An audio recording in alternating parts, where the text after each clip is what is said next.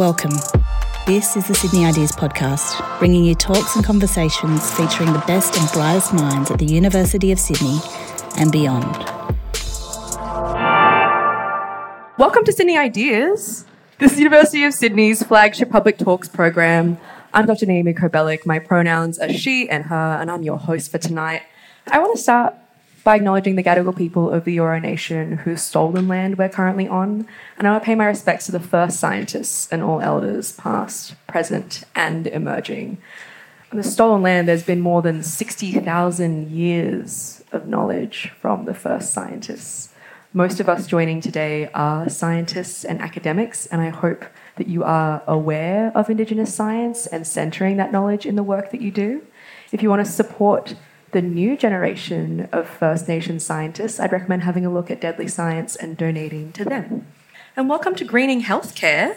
And this is presented with the Sydney Environment Institute as well. You know, last month, July, that was the hottest month ever to be recorded. We are seeing the undeniable impacts of climate change around us. We know that climate change affects the social and environmental determinants of health. However, the health risks from climate change have been largely ignored by our federal government, despite becoming increasingly urgent. Between 2030 and 2050, climate change is expected to cause around 250,000 additional deaths per year.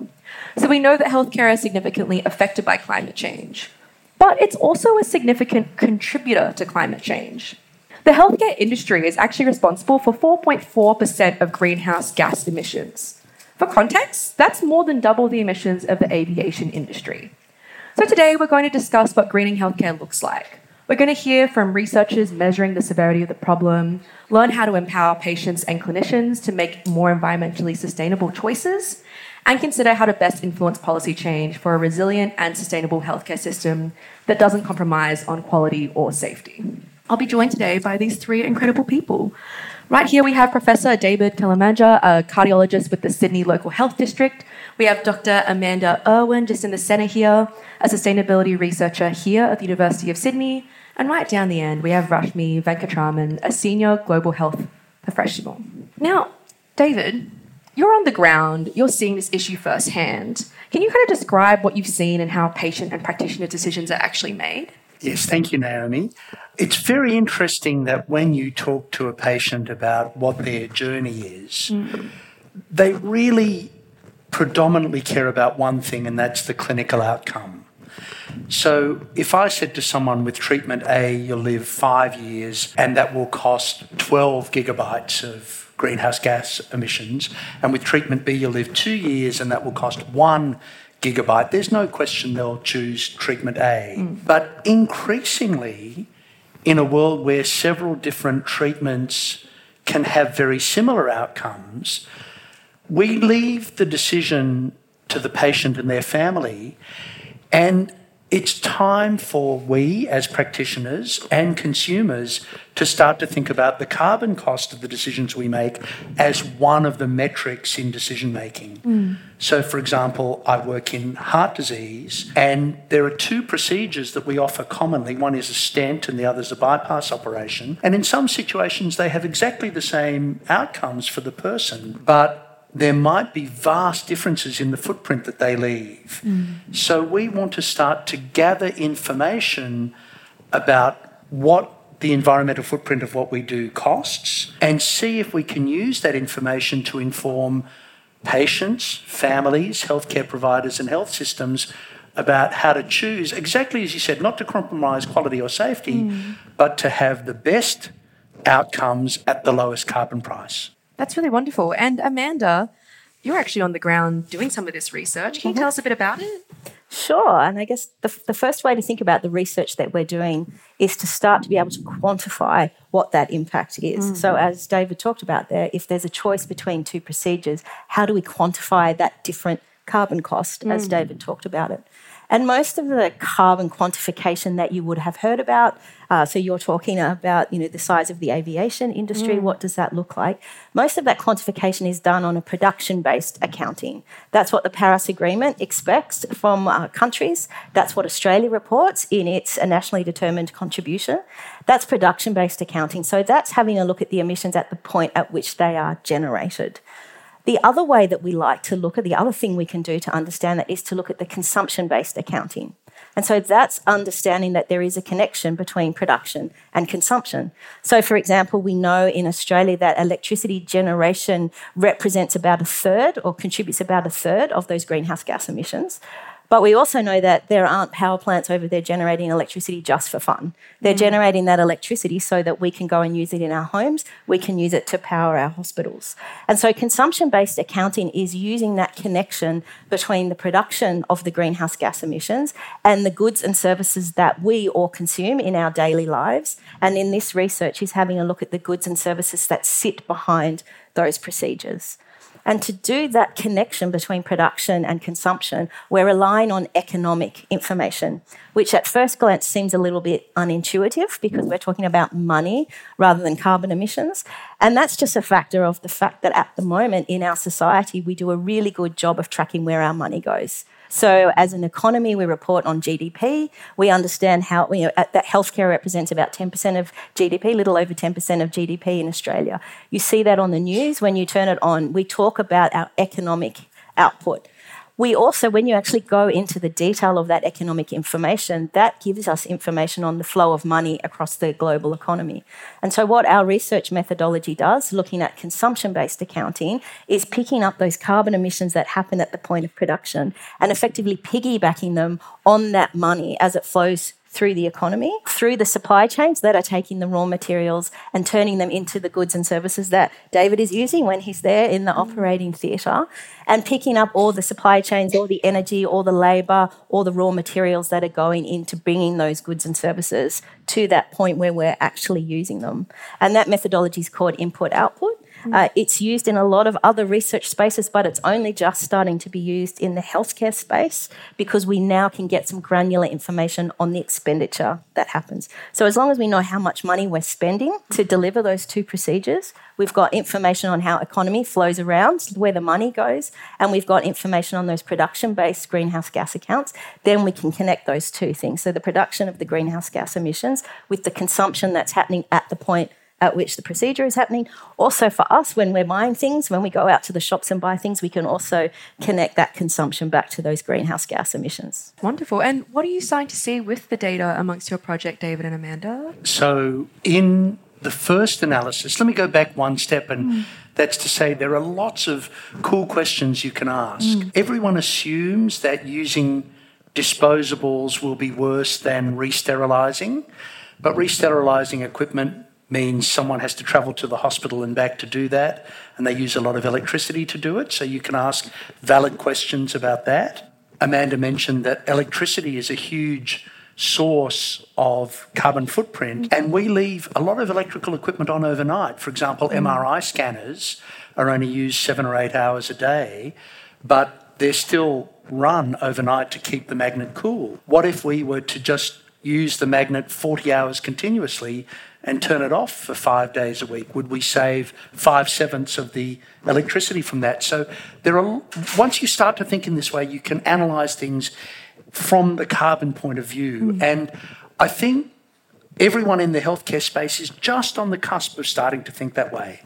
But the example I gave you earlier of stenting versus bypass surgery, it turns out whether you use the input-output analysis model that Amanda spoke about or a more granular forensic life cycle analysis model, the bypass operation generates about 4 times as much carbon as the stent procedure.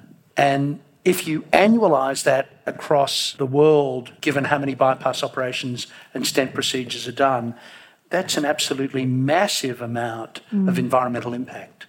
I actually would love to hear from you, Rashmi. We've heard from our healthcare professionals and thinking about this within the healthcare system.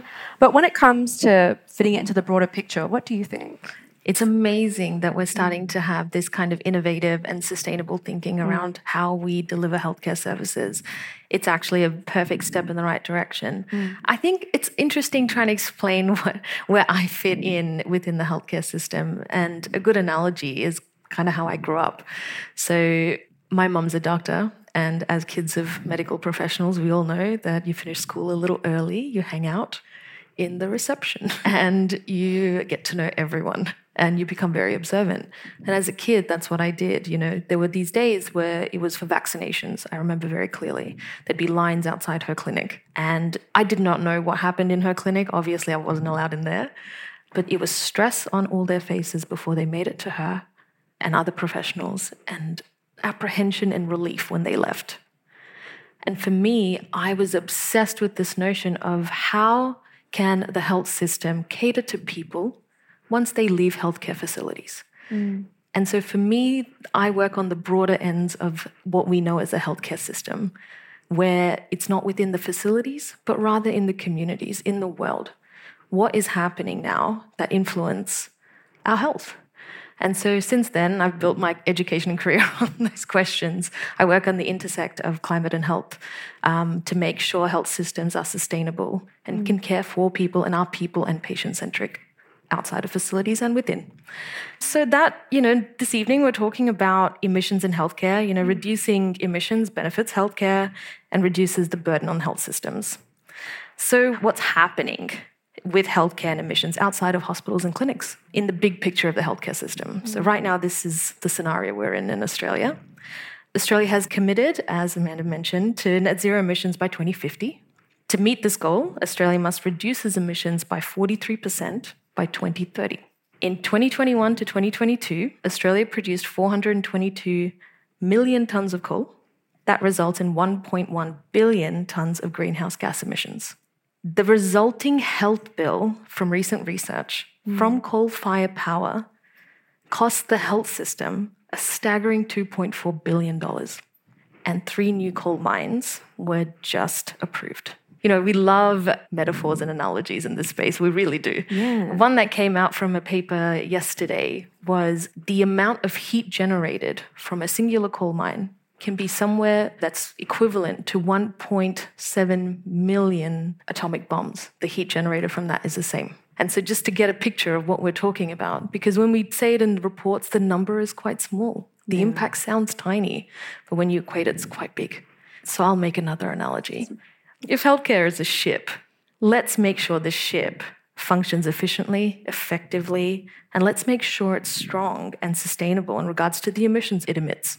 And just like other epic stories about ships, let's not repeat the history by developing and sustaining the best ship of all time to forget about that fossil fuel iceberg. It's big. And if we don't look out for those emissions, and let's not forget the health impacts from the air pollution, that devastating effect it can have on communities, that iceberg will sink the ship and it'll do it good. And so I think it's incredibly inspiring that we are building ourselves within the system. But I think we've done this before where we have used the health argument to make sure other systems and other sectors are also behaving so we don't let them burden us even further. An example is the tobacco industry. And that fight, we've done it before. So let's learn from history. And my goal really, and so many of us working in the sector, our goal is to ensure that everyone knows that health is a human right. And it's important that each and every single person knows how to advocate for it inside and outside health facilities. I think that's super valuable. We have to come at it from all different angles. I think if we come back to the ship for a second, because I feel like that's where the two of you are, right? We're trying to make sure the healthcare system is more resilient. But David, how do we make it more resilient while being sustainable? We have an excellent and resilient healthcare system. I mean, let's not forget that healthcare in Australia is possibly second to none in the world. And so you made a very good point about not compromising on quality. But let me give you one example that plays into what Rashmi was saying about taking a lot of healthcare from hospitals, which are huge carbon factories, into communities. Palliative care has had enormous publicity in the last 2 years because of voluntary assisted dying. But in fact, I don't think many people realise that over 50% of the healthcare bill in Australia is generated by people in the last 2 years of their life. About 90% of Australians die in hospital, many in an intensive care environment, and many more would prefer to die at home, particularly when the outcomes are equivalent. So the palliative care industry, well, I shouldn't call it an industry, the palliative care services are a means whereby much of that end-of-life care can be transferred from a high economic cost, high environmental cost environment to a community-based environment with improved outcomes for patients.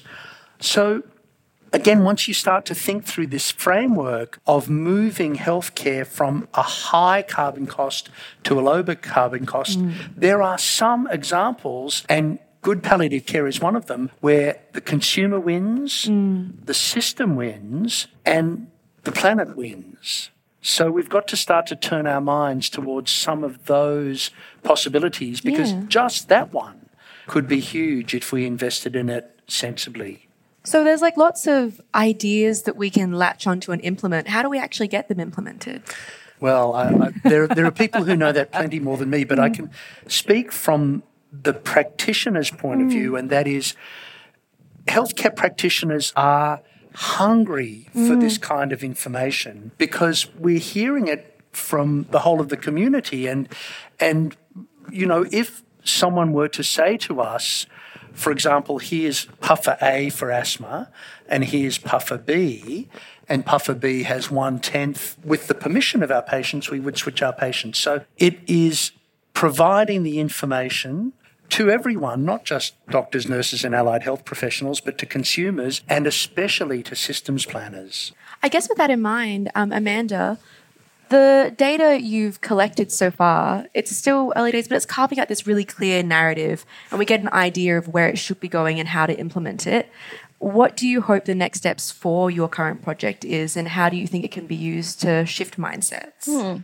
It's a great question. Obviously, we hope that we can quantify what that is for these two procedures that we're looking at. What we're also hoping that we'll do is develop a little bit of a model, if you like, that we can then go and find other procedures. So not just to, I'm going to get this term wrong, identical procedures from a clinical outcome point of view, something along those lines, medically verified. If we can find other procedures like that and we have a model effectively for what information do you need, how can you analyse that, I think that will be the next thing that we will do. But ultimately what we're hoping we will be able to do is give that quantification of where that systemic cost is sitting in the healthcare system, because you can use puffer A versus puffer B. That will have a tiny impact on the greenhouse gas emissions reduction.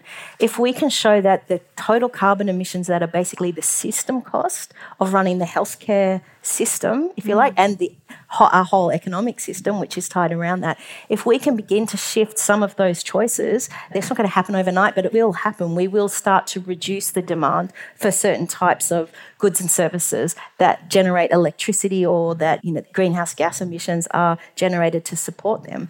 So in the healthcare setting, obviously that's really important. It's important for us in our everyday lives as well. But the thing that I think is really exciting about the healthcare sector, I'm going to pick up on a little bit about what Rashmi said, is it's probably one of the only industries that has an enormously positive social license to operate. If you look at what the mining companies do to try and make you feel really good about the fact that they're doing everything that they can to decarbonise, they're a long way further ahead, effectively because they have to be. Because as a society we go, I don't know. So they need to buy their social licence to operate. The healthcare sector is one of those sectors that everyone agrees should be there. And everyone wants it to be there, and everyone wants those decisions to be as easy as possible for them when they come down to that moment where they're taking their small child to emergency. And if the system has done the thinking on what are those choices so that it's very straightforward, okay, we've got two choices for you, identical and a clinical outcome, here's a difference for you from a carbon outcome,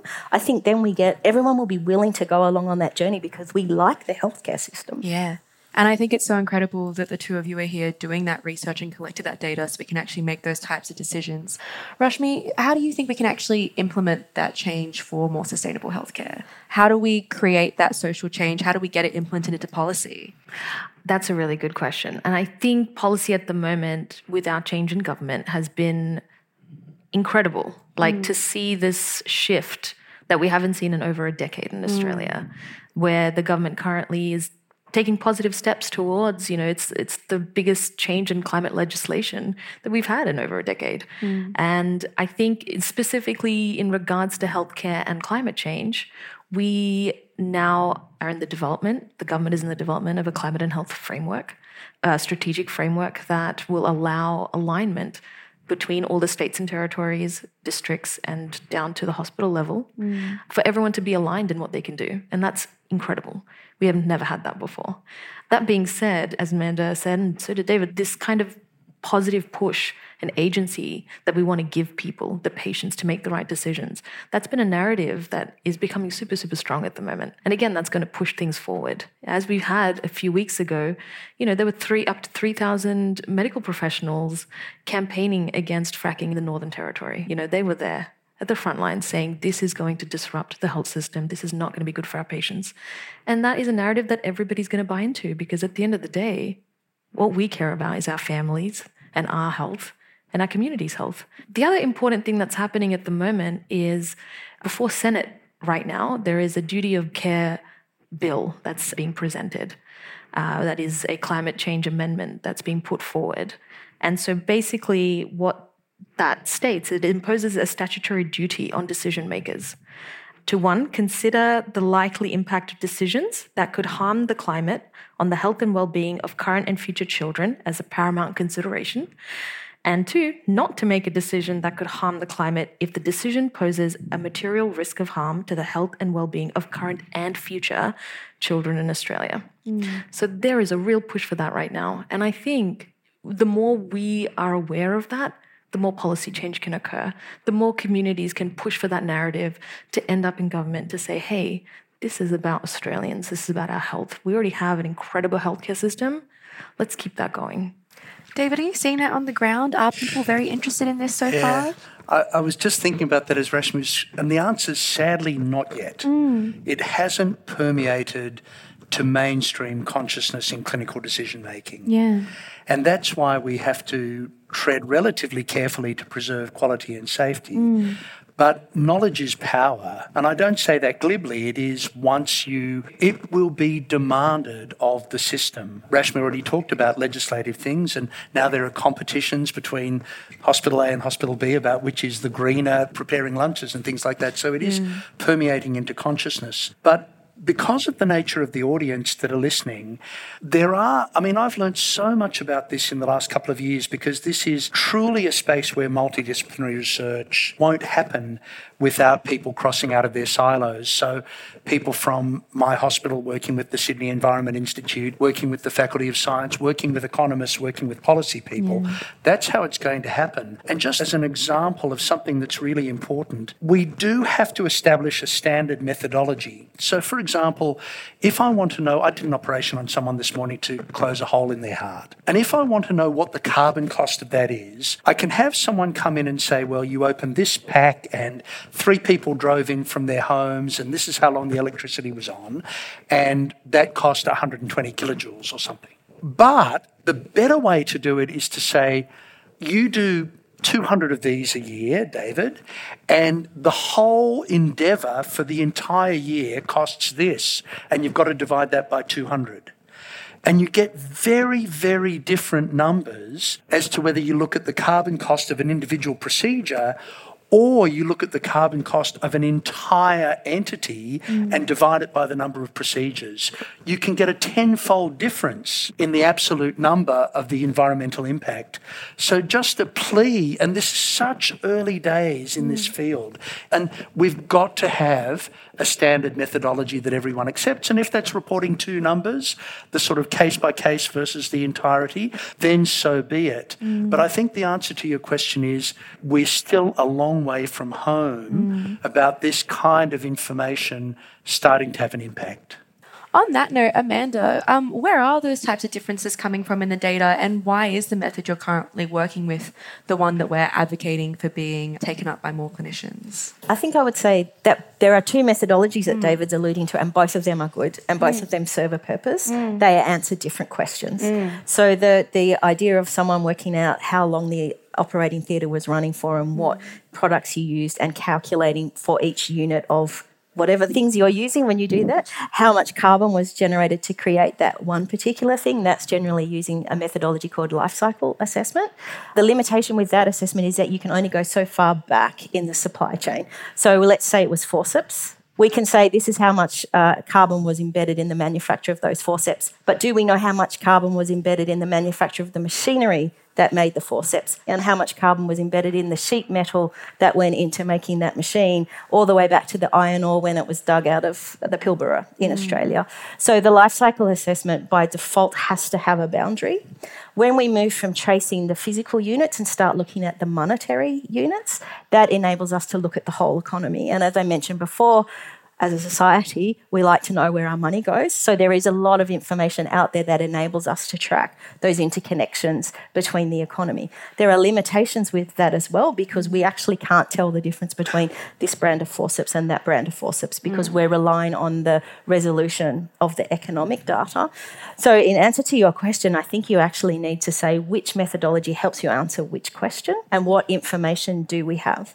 Now, in an ideal world, if we decided as a society that we want to be able to account for our carbon or our biodiversity loss or social impacts as well as we account for our money, there's actually no reason why we can't track it at that level of detail. We just choose not to. The statisticians pick up data on, the ABS sends out surveys to companies on their money. How much money did they make? How much money did they spend?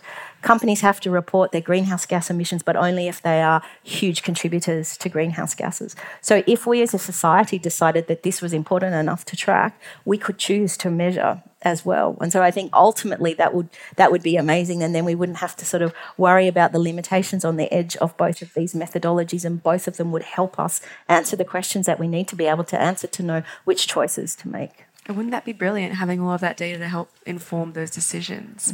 I think, though, we are saying that there is not enough interest from clinicians. How do you want to get them more interested beyond just getting that data to tell that story?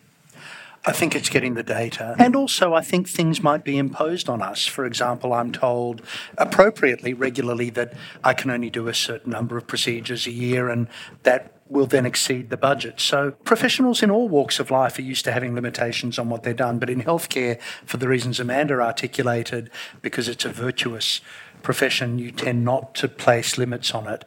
But it is very hard to sit in front of an individual and have the economic wherewithal to provide them with numero uno treatment, but to pull back from that for reasons of carbon emission. So it is a complex thing, but the first thing is to generate the data. And there truly are a lot of examples where you can arrive at the point where you want to be by several different pathways.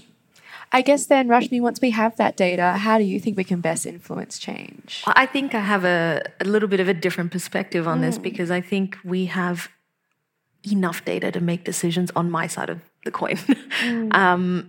We know enough of the health impacts of emissions from certain sectors. We know enough. In fact, we know too much at this point. We have the methodology to say, from the air pollution from this coal station, this many people died, this many premature deaths happened. I think it was 14,500 cases of childhood asthma from each of those coal stations at an average. So we know this information enough to make decisions. I think what is lacking is good governance. And it's not coherent enough. It's knowing this and not doing it. It's kind of, we think now back just to the biggest example we can have in terms of a crisis in health from COVID-19. Did we know about pandemics before? We sure did. That wasn't new information as much as we'd like to pretend it was. We knew what hygienic behaviors we needed to implement. We knew that we needed to talk to behavioral scientists to make sure that our infrastructure and our social structure was ready. That wasn't new. In terms of what was missing to me on my side is not so much data and information, it's governance. It's decision makers taking up that information, listening to clinicians, listening to academics, understanding people are working on this issue. And when they say, hey, here is my expertise, please take it forward, do something because you're in a position of power, there's no accountability, and that is what's lacking. And I think you said before, we've seen a recent change in governance and greater implementation of policies that should be making our healthcare system more sustainable. What would you hope comes next? What would you like to see implemented next, or how can we further push that agenda? By holding our decision makers and our politicians accountable. Because, for the first time with the new coal mines that have opened, there was a climate assessment that needed to be completed for those to be approved. The numbers that came from that, politicians can say, oh, that's valid. Any scientist reading that, it's abhorrent. The impact is so bad. And yet there is no coherence between the two. Decisions are getting made without the input of people with the knowledge. There is a clear separation. And so I think using health, which every single person is invested in, like our panel has mentioned many times, we're all invested in this sector. This sector we need. No one can function without it. But using that health argument is something that I'd like to see being pushed further forward for whether projects go forward, and that duty of care. Our politicians and our decision makers have that duty of care. I think we're in violent agreement. There are two separate ideas here, though. One is, how do we make healthcare better to reduce carbon emissions? And the other is, how do we make the world better so that it impacts on healthcare? Yeah, the ship in the iceberg. Do you think we've seen in the UK and the US that they've had more policy implemented to support sustainable healthcare? And is there anything we can learn from that? Because I feel like we started to make headway recently, but we're still trailing behind in some ways. I think the conversation is picking up more and more speed at the moment, which is great, because more and more governments are taking this forward. Recently at the G20, there was plenty of mention about climate and health. And you'll see this at the UN COP conference in Dubai later this year. Health is one of the main agenda topics that will be discussed. The thing to look out for and where it could be a problem is we had greenwashing. We might potentially run the risk of having health washing. And that is something that is being spoken about in certain circles. And to avoid that, to say, oh, but, we can open this facility that's carbon neutral. Look over there while we open this coal mine. So I think we need to just be vigilant and be alert. That doesn't happen. Yeah. But I think there's plenty of examples of governments taking up that initiative. I think it's come from both sides where people are pushing this forward. More disasters are happening. Health responses are not as strong in those moments. So we live on a planet that we need to work together on. Yeah. I'm going to open up to the audience for questions. You can go first if you'd like. Hi, I'm interested as to why you would push the decision at the point of care to a patient. Why wouldn't we use our systems and our bureaucracy within the healthcare system to make conscious decisions around impact on the environment and push through the right choices at that point? It does sound a little Big Brotherish to me. That is how clinical medicine works. A carer and a patient make a decision at the point of care. That's how it happens. Someone comes in with breast cancer and you say there's surgery or there's radiotherapy or there's chemotherapy, and they're all three, and that might take several conversations. It would be a bit scary if someone said to me, you can't do surgery on a woman with breast cancer because the operating theatre generates too much electricity. So I think we've got to be terribly careful when we impose an external force on the decision-making at the point of care, if I've understood your question correctly. I'm not saying a choice between treatment or not treatment. I'm saying giving a choice of both of these treatments will have the same outcome, but this one is more sustainable. If the conscious choice is greener healthcare, why would we give an option to a patient to make that choice if the outcomes are the same for the patient? Mm. It is actually very rare in clinical medicine to have truly identical patient outcomes between treatment options. There are some examples like stent versus bypass surgery, but there are even individual factors there. Someone might say, well, you say I should have a stent, but my neighbour had one and died during the procedure. So if it's all the same to you, I'd rather have the bypass operation. So I think you're absolutely right. If there are truly identical outcomes and we generate the data, which is what we're trying to do, I couldn't agree more. That would be a great thing. But we do have to be careful that they are truly equivalent outcomes and we're not sort of sliding away from that. Beautiful. I have a question online. So how does Australia compare with other similar countries when it comes to sustainable healthcare? Are we doing well? In terms of how Australia is doing in terms of sustainable healthcare, we're on the move. I think, are we there? Have we reached home base? Definitely not. But I think now with so many teams being set up, both on a regional, primary care, hospital, but also federal level for what needs to be done, we're getting there. I feel positive. But would I say globally we're the best? No, I don't think anywhere's the best at the moment. I feel like in terms of sustainable healthcare, this is still up and coming. We're all setting up teams. You look at health systems internationally, we don't have a full way of quantifying what is truly sustainable with healthcare on that level just yet. We have certain bits of evidence for things that we can improve, and we're trying to do that. And it's also about resources and how much we're willing to spend and equity. Because I think for a healthcare system to be truly sustainable, it needs to be equitable. And like the Titanic, it does tend to favour the Roses of the world and not the Jacks. Yeah, the Titanic fans out there. Yeah, there was. we're all Titanic. There was no space on the plank. I don't think so. There was, but at the end of the day, she had a great time and she lived. So I think we're still dealing with equity problems in terms of healthcare until we face that head on. Quick follow-on question from that. If Australia is not doing fantastic in the global scene, is there something we can learn from another country that you hope we would implement and learn? Yeah, definitely. I think in terms of specifically when we look at preparedness and disaster risk reduction, what we're looking at now is the rise of disasters more frequently. And our preparedness is patchy at best. So I think in terms of access to healthcare, access to relief, we can't just forget the lessons that we should have learnt from the bushfires and the floods. And we tend to do that. We tend to have short-term memory sometimes. But the great things that we do learn are, with early warning systems and how we send out alerts. We just need to build on previous learnings. And in terms of preparedness, understand that unlike other countries have faced problems that we too might face one day.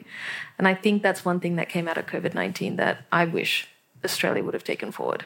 I'm going to sound a bit like Rashmi here because I think one of the things that holds us back as a country is that our whole infrastructure is very carbon intensive. And so what I have seen, and nowhere near as much as you, but some of the research that I've had a look at in the Netherlands in particular, where they have a greening health, they've come up with, their whole country has decided that they will go green and that they have a deliberate strategy for the healthcare strategy. But that's underpinned by the fact that their whole society gets the fact that we need to decarbonise, and also they don't make export dollars from shipping coal.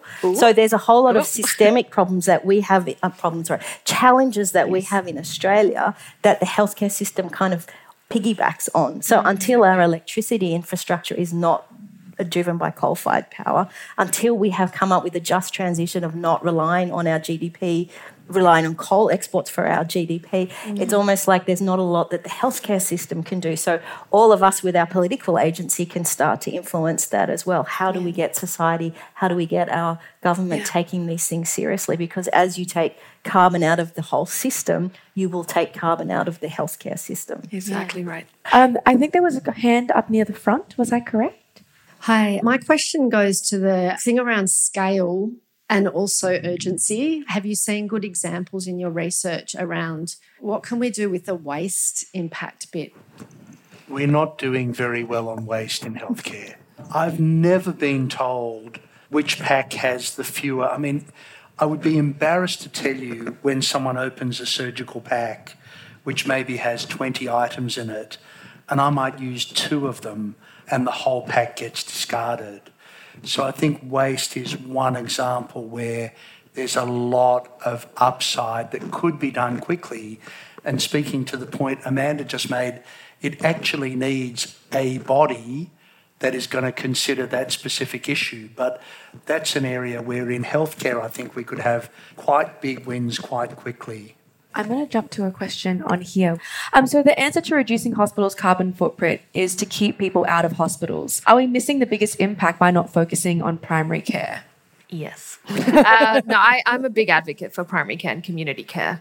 I think the reliance on prevention isn't there, and it should be. And I think in terms of our health literacy, and again, this is going back to what Amanda said, it needs to be a whole systems reaction to this. It can't just be like, oh, this one space changes its behaviour. That's not going to fix it. Our health literacy is pretty low in Australia, and I think it needs to go back to education reform, but also in terms of primary care and understanding where to access healthcare on a primary setting. It's changed so much, with pharmacies. The landscape is now very, very different. Before, the setup was you have your general practice, you have your local pharmacy, and they all talk to each other, and they have your health information very centralized in your community. And it's no longer the case. It's quite patchy. So I think there have been efforts previously to bring that all in together, but I would love to see more focus on primary care, definitely. I know that a while back, I was involved in healthcare homes. There was an initiative that was being pushed forward that was in trial, but I'm not sure what that's up to at the moment. It'll be interesting to see how primary care becomes more... It resembles kind of what happens in hospital settings where there's more of a triaging happening on a community level. I have an interesting anecdote to that question. So this is just some preliminary research that I'm working on for another bit of research, is having a look at quantifying the carbon savings from telehealth, which particularly around COVID-19. And interestingly, in the literature review we've done, nearly every single paper around the carbon savings of telehealth are talking about specialist care. We've found 2 papers so far, and we haven't finished. We found 2 papers who've answered that question from a primary care point of view. So there's something there in terms of the research is still very much focused on that care that gets delivered in a hospital setting, rather than saying even just the carbon savings of people not going to the GP but doing a video consultation or anything. So I think that space is also very, very early on, and there's probably a lot of savings there, because if you see the GP, you get the feedback that you're not going to end up in emergency at 11 o'clock at night. But there is a more nuanced problem here, and that is that our primary care sector is very weak at the moment. It's been progressively degraded, mainly because Medicare was frozen for 10 years and healthcare costs went up for 8% per year. And that meant that many general practices have had to shut down. And primary care is a much less attractive option for graduates. So when I graduated, about 55% of graduates wanted to go into general practice. It's now 15%. So our emergency departments are absolutely bursting at the seams because our primary care system can't cope. So whereas I agree completely that if we shifted towards primary care, we'd save a lot of environmental impact, the predicate of that is you have to have a strong primary care system, which we currently don't have. And how do you think we could have that? Oh, that would require a lot of investment. But again, it's exactly what Amanda and Rashmi were saying earlier. You've got to have a body that's thinking about this. You've got to have a body that says, well, if we want to keep people out of hospital and stop the building costs, then you've got to have an alternate place for them to go that they trust. And with the corporatisation of general practice and the relative unaffordability of single practitioners running general practices, it needs a concerted governmental action to reverse that alarming trend. That actually leads into a question that I have here. What are the next steps that the industry should take? Please comment on industry actions related to New South Wales government net zero plan. From my understanding of that plan is that it has 4 particular sections. Well, first one is measurement. So that's kind of my shop. So we have to understand what our emissions are. The next one is the mitigation. So how do we reduce those emissions? Where are the places that we can reduce those emissions? In healthcare, there are going to be places where we can't reduce those emissions. We need, at the moment, we have, I assume, fuel-based ambulances. They're not EVs, so we don't want to take ambulances off the road. So we will have to burn petrol or diesel, whatever fires them. And some of the anaesthetic gases we use are greenhouse gas emissions as well. So there are things that we do have to use, but the mitigation step is saying avoid any emission that you can, and then only the ones that you have to emit, then you stick with those. The third one is around abatement. So looking at what are the implications. So as we do increase our carbon emissions, what impact is that going to have on the healthcare system, which is exactly what you were talking about. So how do we be prepared for the next bushfires or the next floods, whatever comes? And then the final one, and this is where you guys will be much better, I think, is health in all. So looking at all the policies that come up, are we considering health in every policy that we come up with from a government point of view, which I think is where the magic will happen, is if all these policies that the government comes up with are thinking of each other. So can we shift to renewable energy on all the hospitals? Hospitals are huge campuses. Why don't we have solar panels on all the roofs? So all those kinds of things, if the government is thinking about each of them as they go through and a consolidated effort, then I think that will help. That's it. I think I would have echoed everything that Amanda said. I think the missing part in terms of this plan is accountability and consequence. Yeah. So we can say all of this, but what is the consequence of not doing it, and who's going to be held accountable if it doesn't get done? And I think, we can say, sometimes I think we look at these plans as this is a nice to do. And it isn't. This is a matter of life and death. So I think in terms of there should be consequences if this doesn't get done. There should be people that are held accountable if this doesn't get passed through. And we don't really tend to have bodies that look at that unless it goes into like a royal commission or something, which is devastating. So I think that's... we vote. Or we vote. Yeah. Which we should all be doing, which we're forced to do. But I think we should already have started that process before we get to that point. So that's the missing part for me. Yeah. So I might just end on the last question that's here. The big monkey in the room is activity-based funding. And where is the role for moving to outcome-based funding so people don't do more but do better? That's been tried so often, and you have to wait 5 years to work out what your outcomes are. So it's a terrific idea to say we will pay you according to how someone with a condition does, how long they live. But in terms of timely impact, it can't work. Would anybody else like to add anything else there? I think it goes back to the accountability. I think the reason why we don't have more outcome-based funding is because it holds people accountable all the way through until the end. And so that we find loopholes not to get it done.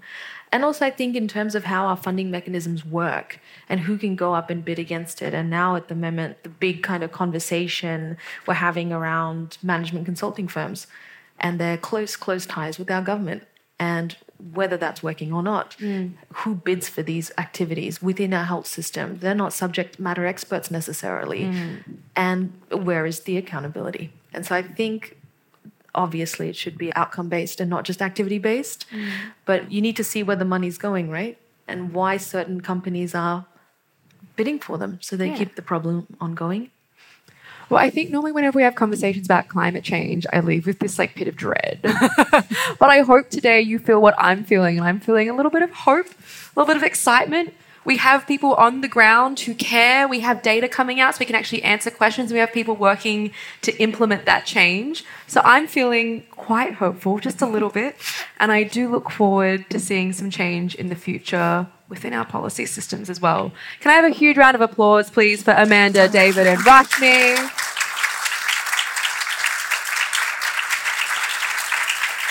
If you enjoyed this, which I hope you did, you can join us for the next Sydney Ideas event and learn why, against all facts and evidence, people believe things from conspiracy theories to fake news. You'll hear from a philosopher, cognitive scientist, and digital platforms researcher. If you want to find out about more future Sydney Ideas events, head to sydney.edu.au/Sydney-ideas. This has been Sydney Ideas. I'm Dr. Naomi Kobelik. Thank you so much. Thanks for listening to the Sydney Ideas podcast. For more links, resources, or the transcript, head to the Sydney Ideas website or subscribe to Sydney Ideas using your favourite podcast app.